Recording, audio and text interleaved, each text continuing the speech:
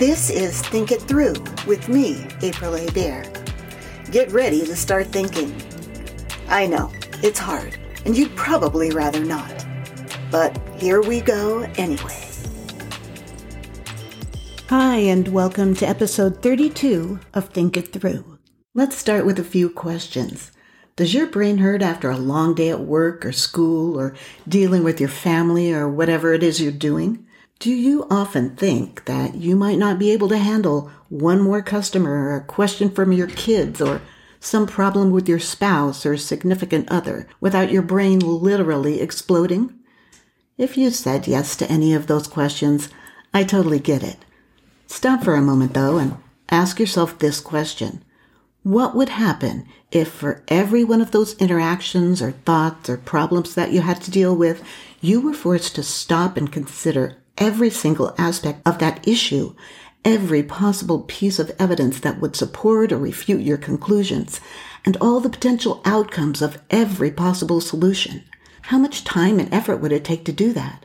And would your brain, as awesome as it is, be able to handle that? My guess is no. It's hard enough to make it through the day as it is.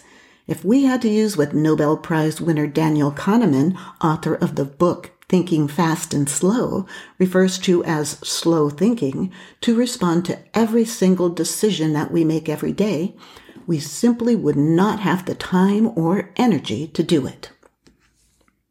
Now you might think this sounds a bit weird for me, comm teacher April, whose entire being apparently revolves around calmly and rationally thinking things through, to say that sometimes you don't have the time or energy to do that. Well, let me tell you right now, I don't always calmly and rationally think things through, as anyone who knows me can tell you.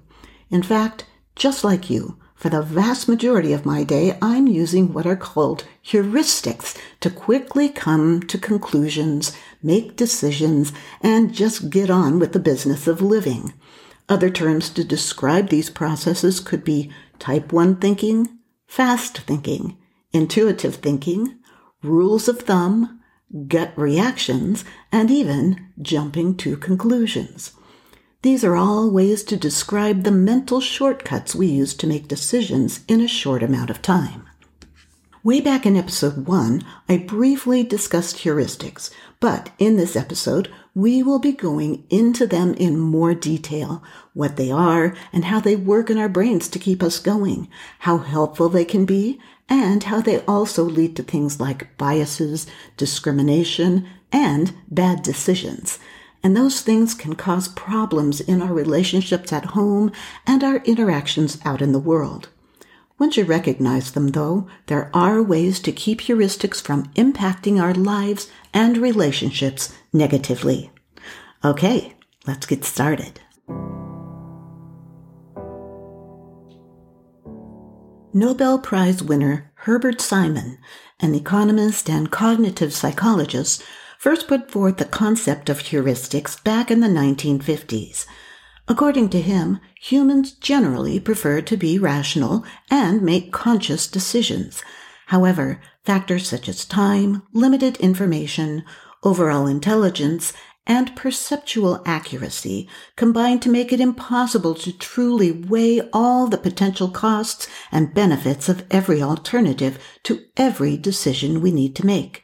As we go throughout our day, our brains must attempt to process an enormous amount of information and make a large number of choices in a limited period of time. Fortunately, that's exactly what our brains are designed to do, and we do it through heuristics. According to Psychology Today, heuristics are mental shortcuts that allow an individual to make a decision, pass judgment, and solve a problem quickly and with minimal effort. Dr. Joel Weinberger, author of the article How the Unconscious Works, says these kinds of processes underlie most of our functioning. Our minds have evolved to become organized, as he says, into associatively connected networks of ideas, thoughts, motivations, and emotions. Since birth, we have been learning by establishing and strengthening these connections until they function quickly and efficiently in what psychologists call automaticity. There are far too many of these networks for us to be consciously aware of them on a regular basis. Sure, you're thinking about them right now, but that's because I've brought them to your attention. However, in our daily lives, they stay in the background, doing their jobs. So much of what we know and remember is part of these unconscious processes. Heuristics are critical to problem solving and decision making, especially if it needs to be done quickly. And the necessity for making quick decisions or finding quick solutions happens many times over the course of a day. You need answers to questions like, what are you going to wear to work today? Should you walk, drive, or take the bus to work? What should you eat for lunch? What should you pick up at the store on the way home from work? Should you stop with your work friends and have a drink before heading home? Where should you go for that drink? Now you might be thinking, in the great scheme of things, none of those are very important. And frankly, that's one of the reasons we depend on heuristics. If you had to go through your entire closet every morning to look at all the possibilities of outfits and use your critical reasoning skills to narrow them down to the best alternative, or if you had to look up information on every possible lunch restaurant or bar in order to rationally come to the best solution about where to go for drinks or lunch, or go down every aisle of the grocery store and look at every available item on every shelf in order to determine exactly what you need to buy, imagine the time and energy that would have to go into those decisions. You wouldn't have any time or energy left to actually go to work and get anything important done. That's what heuristics do for you. And it's kind of amazing that our brains are designed to come to lots of these smaller conclusions quickly and efficiently, leaving us the ability to use our energy to focus on bigger and potentially more important decisions.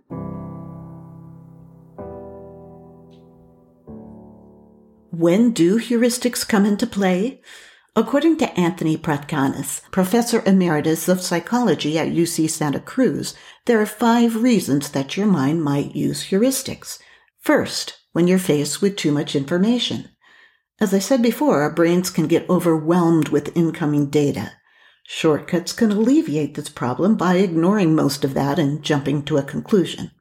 Second, when time to make a decision is limited. There are only so many hours in the day, and we simply don't have time to think deeply about some things, even if maybe we ought to take the time. Third, when the decision to be made is considered unimportant. Yes, if it's not an earth-shattering issue, it's much more efficient to come to a conclusion about it quickly. This is probably the best and most justifiable use of heuristics. Fourth, when there isn't enough information available to make a considered decision. This one might be a problem if we maybe need more information, but we don't have time to find it. We end up having to use the available information or our own personal experience to come to a decision. Fifth, when an appropriate heuristic comes into the mind at the same moment we need to make a decision, our brain goes into automatic mode, and we use the easiest and most available heuristic to come to a conclusion. So it's more habitual than anything else. To sum that up, the 5 reasons are: our brain is overloaded with too much information, we only have a limited time, the decision is about something unimportant, we don't have enough information about it, and it's habitual and something we do automatically.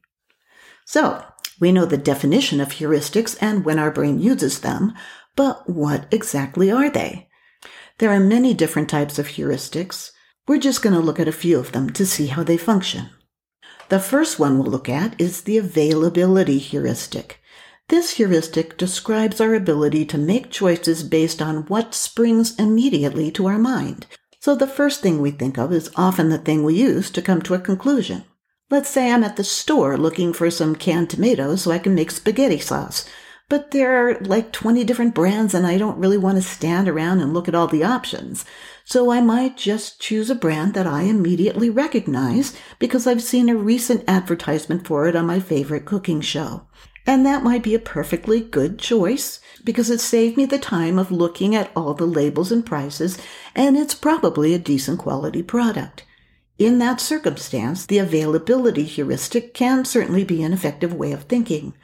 But utilizing this heuristic doesn't always lead to a correct conclusion. Here's a hypothetical situation.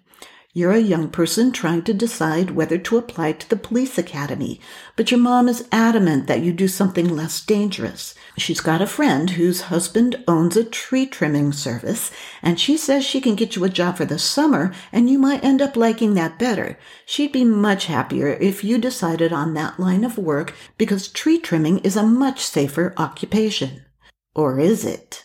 What is the more dangerous job? You might immediately think of news reports that you've seen about police officers who have been hurt or killed in the line of duty, so it just seems obvious to assume that your mom is right to be concerned. But tree trimmers are far more likely to be injured or even killed at work than police officers. Because the available information in your brain is all about police officers getting hurt or killed in the line of duty, and you can't remember the last time, if ever, you heard about a tree trimmer getting hurt, that's where your thought process immediately goes. But the availability heuristic led you and your mom to an incorrect conclusion. Another type of heuristic is the familiarity heuristic. This is used because we tend to favor things that we're familiar with over things that are novel. We'd rather stick with something we know than try something we don't know. How would this work with my canned tomato example? Well, the next time I go to the store, and probably all the times after that, I will very likely pick up that brand of canned tomatoes that I got before. I'm familiar with it, it works for my recipes, and unless some random thing happens and I no longer have access to that brand, I'll probably keep getting it. Advertisers are very familiar with this kind of consumer behavior. They know that once you've tried a product and been satisfied with it, it's very likely you're going to have brand loyalty for that product and keep choosing it. One of the downsides of this heuristic is that there may be another choice that's equally good or effective, but because we prefer the familiar, we're unlikely to change. It may not be that important if it's about canned tomatoes, but what if it was about your health? Let's say you have a medical condition and your doctor prescribes a name brand medication that they're familiar with, but it's very expensive. There might be a generic brand that's basically the same thing, but costs much less. But you and your doctor stick with what's familiar. Sometimes doing the new thing is the better choice, but it does take time and energy to determine if that change is one that will work for you. Then we have the representativeness heuristic. This involves making a decision by comparing the present situation to a representative mental prototype. We tend to categorize people and objects, putting them in mental boxes, so to speak. You might not think that you categorize people, but you do, mostly unconsciously. And this can save time and energy because similarities between people in one aspect can sometimes mean they are similar in other ways as well, but not always. The very well-mined article titled, "What Are Heuristics?" uses the example of immediately trusting an older woman you just met because she reminds you of your grandma, who you already know and trust.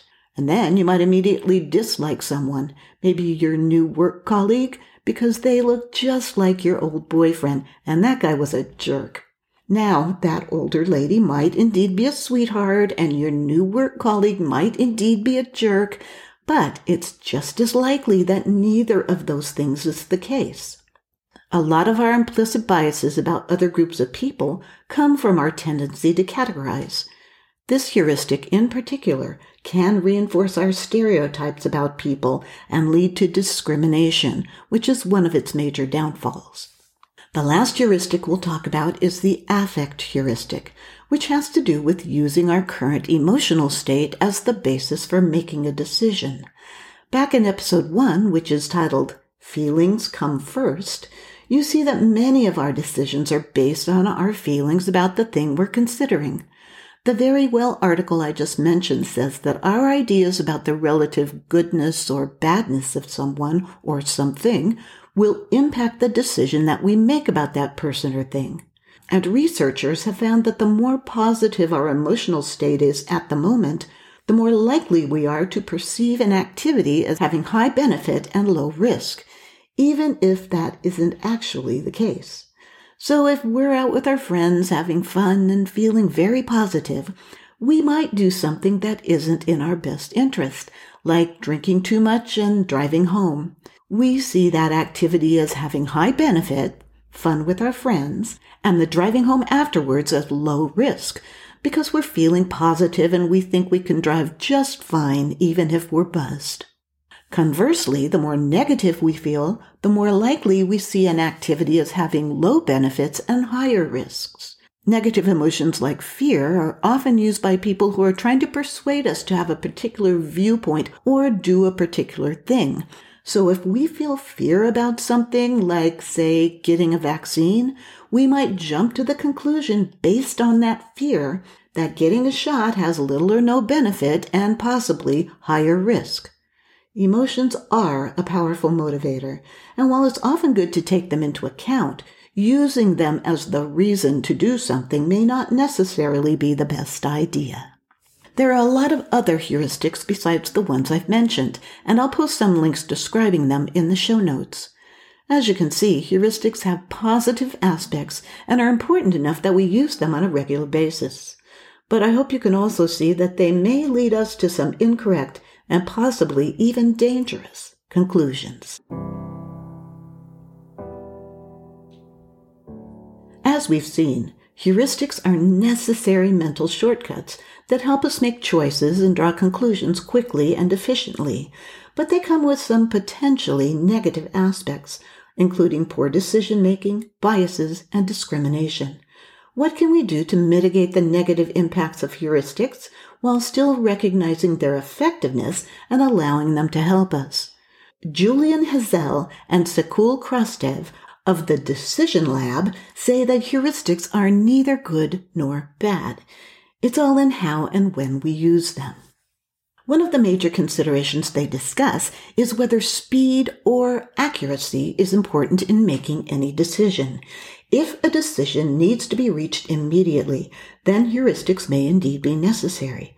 On the other hand, if accuracy is the most important consideration, then using type 2 slow thinking, which incorporates deliberate and careful thought based on evidence, is the way to go. The problem with this is it can take time just to figure out if you need to take the time to make a decision. And if you remember earlier in the episode, we learned the 5 reasons that we use heuristics. Well, the 5th reason was that one just springs to mind and we go into automatic mode and use it because we can. It's habitual, but also might be just a bit intellectually lazy. Maybe a decision does not need to be expedited. Maybe it would benefit from slower, evidence-based reasoning.